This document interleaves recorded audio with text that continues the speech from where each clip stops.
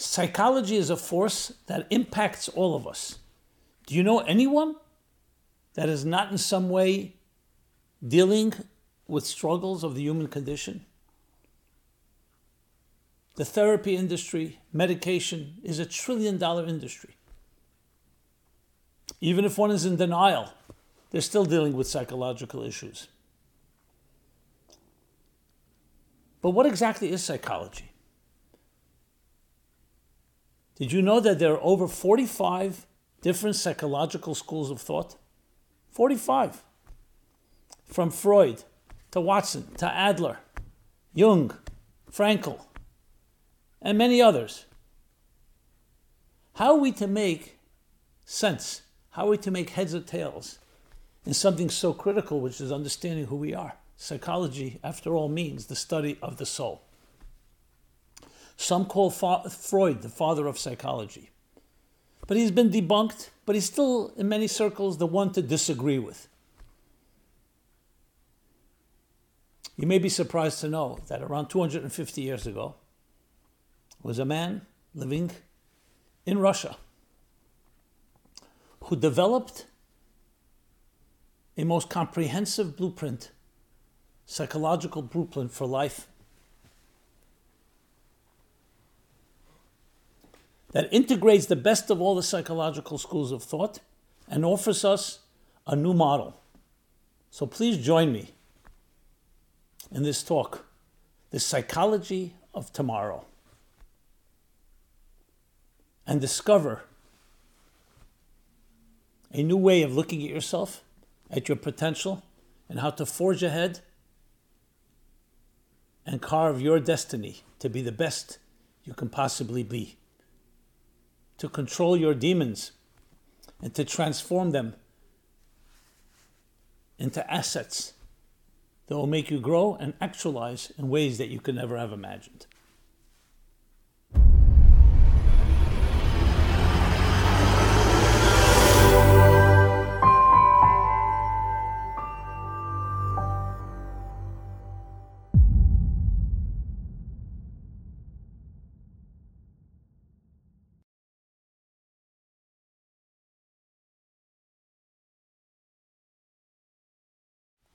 Hi, this is Simon Jacobson, and we will be discussing the psychology of tomorrow, a model for life as we forge ahead into the 21st century. This program is dedicated by Vanessa Dvorin Fremont for her birthday, 14th of Kislev, and a merit of a complete refuah shlema for her dear sister, Dvora Basara Basha.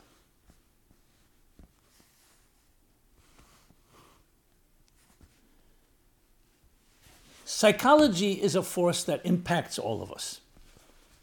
Whether you call it by that name, which you may be interested in knowing, psychology means the study of the soul. We all have a soul, psyche, personality. So it affects all of us. As a matter of fact, it is who we are. It's the study of who we are. How many people go to therapy? We have no idea. But it's definitely large numbers. The pharmaceuticals, the medications that people take, for good or for bad, to deal with anxiety, stress, other challenges in life, to try to relieve some of the existential pain that we experience, traumas, loss, other feelings that we deal with and contend with. It's definitely $1 trillion industry because, again, it's talking about who we are as people. But what exactly is psychology? Did you know that there are over 45 psychological schools of thought? So the most famous ones we know, Freud, Jung, Adler, Watson, Frankl, and many others. And each has, no doubt, truths that resonate, that work. But at the end of the day, it's man's search, the human search for trying to understand something that's invisible, which is the soul, which is who you are, what makes us tick. I would like to introduce to you something that you may never have heard of before. A man who lived 250 years ago and developed, and I will say it without hesitation, the most comprehensive of all psychological models, and hence a model for the psychology of tomorrow.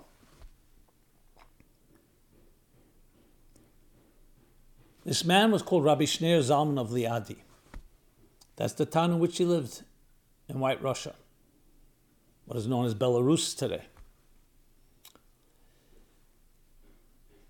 And he preceded all what we call today modern psychology, which is around 100 to 120 years old.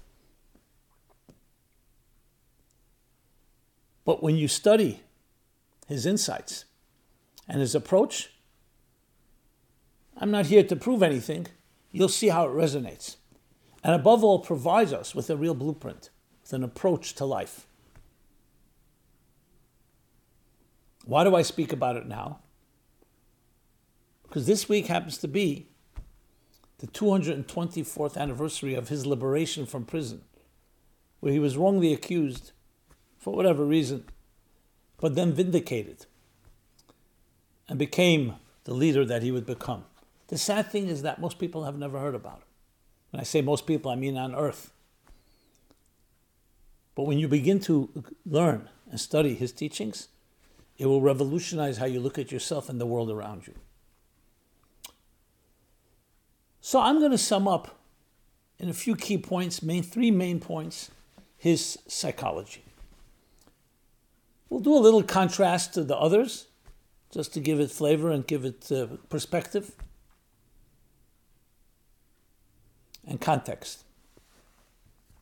So let's take the Freudian model, where the id is the driving force, the pleasure principle, especially sexual.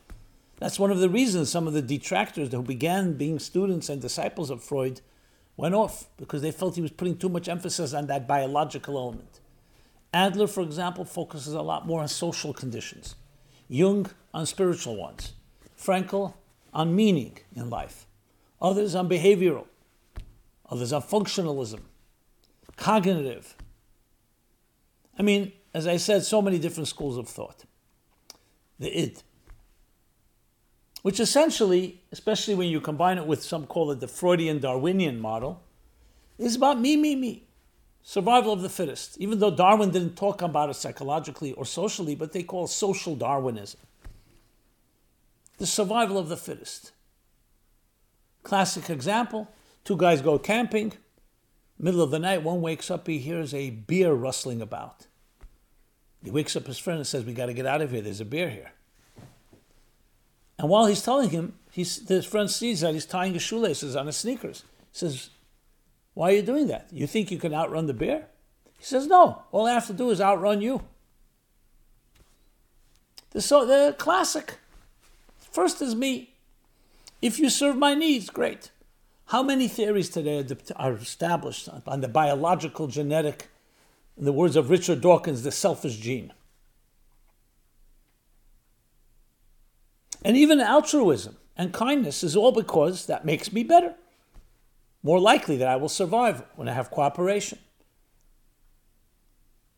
Whereas if we're at each other's throats and we kill each other, it's not good for my own selfish needs. So selfishness dictates everything. Not quite so romantic, but this is a very prevalent theory. I'm not going to say everybody goes by it, and I'm sure there's variations.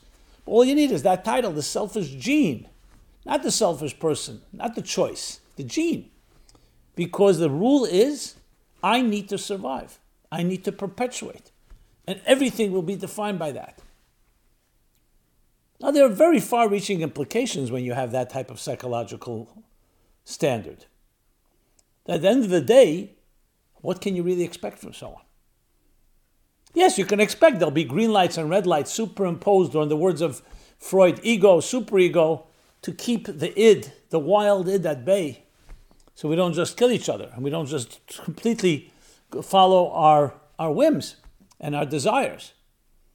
But what can you really expect deep down? If someone's, God forbid, tortured, or in an avalanche, or dying from hunger, they will turn to cannibalism. We see that. So there's even evidence of showing that people will stoop to levels they would never even imagine. No one should ever be tested. But what does that tell us about the human being? That we're essentially animals, evolved animals. Push comes to shove, we will resort back to our primal instincts of survival. And as I mentioned, and even the things we do for others is part of an extension of our own survival. What does it say about love? Is there such a thing as selfless love, as unconditional love? In that context. But as I said, I'm not here to debate the issue. I'm not here to make a case. I'm just presenting as it is. Schopenhauer, for example, when he describes love in this context, he said the whole thing is a myth. It's nature's trick to get a male and female to breed. But when it became a mutation because it became too complicated. Courtship, dating, let's go out to eat, a drink, a museum, a restaurant, all that is unnecessary. Just breed, perpetuate the species, and that's that. He completely strips it of anything romantic or sublime. Now, of course, Jung approached it from a more spiritual perspective, which resonated with many. Viktor Frankl, logotherapy, man searched for meaning. Meaning is the ultimate drive, not sexual pleasure, not pleasure. What does Rab Shneur Zalman say in his classic work called the Tanya? And of course, in his elaborate writings and discourses that he delivered over the years, sums up human psychology in 3 key points. With the risk of oversimplifying, because it's obviously much more complex, but 3 key points. Point number 1. That self-control, human self-control, is inherent to the human condition. It's not acquired. This goes direct contrary to Freudian thinking and others that think that way. Contrary to the selfish gene. Yes, of course, there's an element that we all have, the need to survive, the need to fight for ourselves, our egos. But even without the ego, the need to take care, protect ourselves. But there's another voice inside us, what he calls the transcendent voice, the divine soul. And that is driven by a very different power. It's not about me.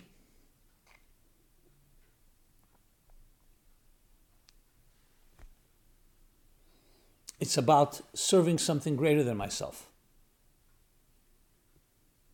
And as such, self-control, therefore, is inherent to the human being. Because if you were to say, for example, that we're just animals, and then we impose upon ourselves control simply to coexist and survive, let's be honest, anything inherent is always going to be more powerful than something that's acquired. But to say that self-control is also inherent tells you that you are expected. You can discipline yourself. You can control your desires. You can control your impulses. So basically, as he explains it, the human being has 2 voices. The selfish voice, we'll call it the id, fine. And the selfless one. And they're in battle. But they're both part of who we are. And the true essence of who we are, which is point number 2 of the 3 points, is that good side within us. So what's inherent in us, I'm going to redo this whole piece.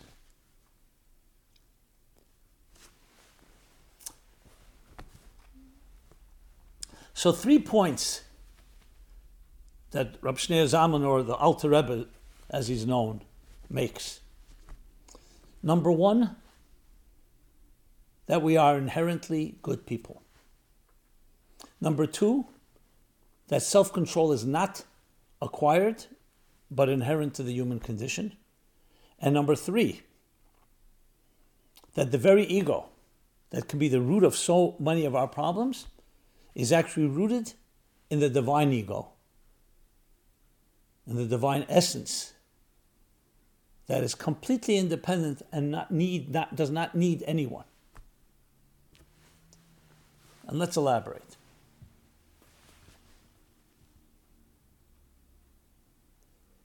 In the Freudian model, as we mentioned, the driving force is my needs. So Rav Shneur Zalman will say, that's part of who you are. But there's another part. Inherent to you is also a transcendent voice. A voice that seeks to fulfill a higher purpose. That seeks to fulfill its mission. That is selfless. That is noble. That is giving.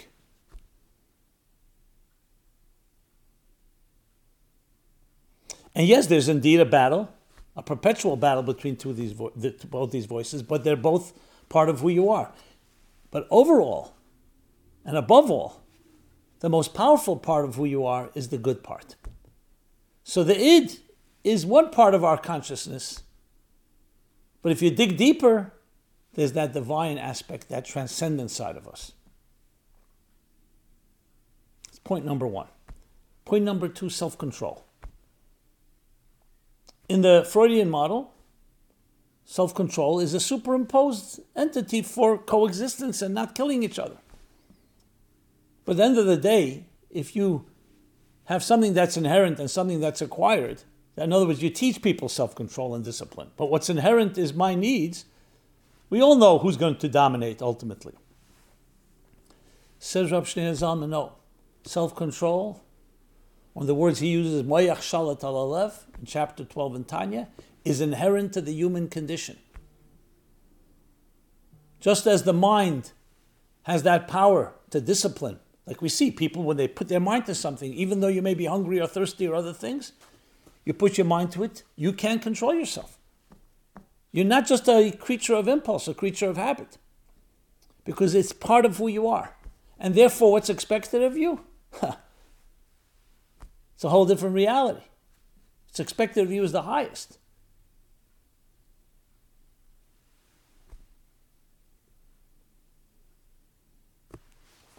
And point number three is perhaps the most revolutionary of all. You know, most of us would say the selfishness of a human being, the fact that I come first, is the root of all problems. But it's who we are. Says Rav Shneur Zalman, the fact that you feel self-contained, that you don't need anybody. Even though you have parents, you don't feel you're an extension of them. You don't feel you were created by anybody. You feel that you are who you are. You may have gratitude, you may have appreciation to others, but at the end of the day, you're this self-contained entity in feeling, not talking about intellectually. So he says that is rooted in the divine ego, so to speak, in the divine essence, that is not in need of anyone. That the Creator is not just another entity. The Creator is a necessity, is an essential truth. And that essential truth imparted an essential truth to each of us, so we feel that we're essentially important. Now, if it goes the wrong way, it can turn into arrogance. It can turn into haughtiness. It can turn into all types of ways of hurting others. But if you appreciate the root of that sense of independence, it's coming from the independent divine. So the challenge is how to make sure to harness and channel it as part of that divine plan. That again is up to us, and we have the self-control. So when you take together, you combine together all these different three elements that I said.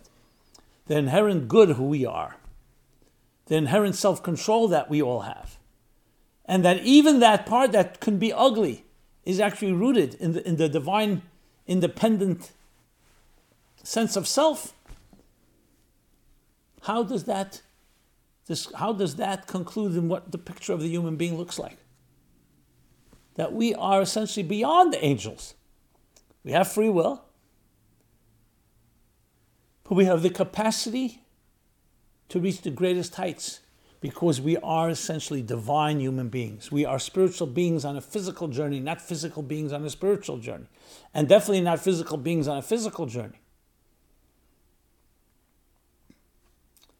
The implications of this are also far-reaching because it's a direct contrast I use Freud as an example, but even some of the other schools of thought, though there are similarities, as I mentioned, there are commonalities. But this takes a whole different way of looking at the human being. You are essentially a piece of the infinite, of the eternal. Yes, infinity in the palm of your hand, and eternity in an hour. Infinity packaged in a finite human being called you. In the words of Michelangelo, when they asked him, how do you sculpt those beautiful angels in the marble? He said, I saw the angels trapped in the marble, and I carved and set them free. But this is even more than angels, or flowers, or music. It's an essential divine transcendent beauty that you are personifying, that you're manifesting. But it enters into a box, into a physical box, into a material box, into a human body, and into other drives, including the selfish drives. And there's the battle between the infinite, transcendent you and the finite, self-interest you, the egocentric or the divine-centric. This is the battle of our lives. But always remember, you have all the power because the inherent you is the divine transcendent. At the end of the day, it's more powerful. And thus, self-control is also inherent in you. So we're not asking you to do something that goes against your nature. It is who you are. Yes, you have another voice. So fine, that's what you need to contend and battle with. And finally, that very voice, even the selfish voice, is just a distortion. It's coming from a very powerful place. The ability to be you, uniquely you, has to allow you to be able to make a choice that will go and be selfish and hurt others, perhaps. God forbid.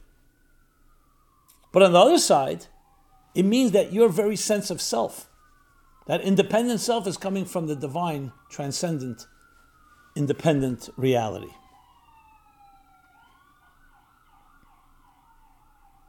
How does this translate into the psychology of tomorrow? Well,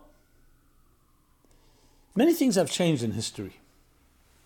And one of them, maybe most dramatic, is the ease of living today, the standard of living. Very few of us are spending 9, 12 hours a day toiling under the sun in a field to be able to bring home a bushel of wheat or a pound of potatoes or rice to eat and sell the rest.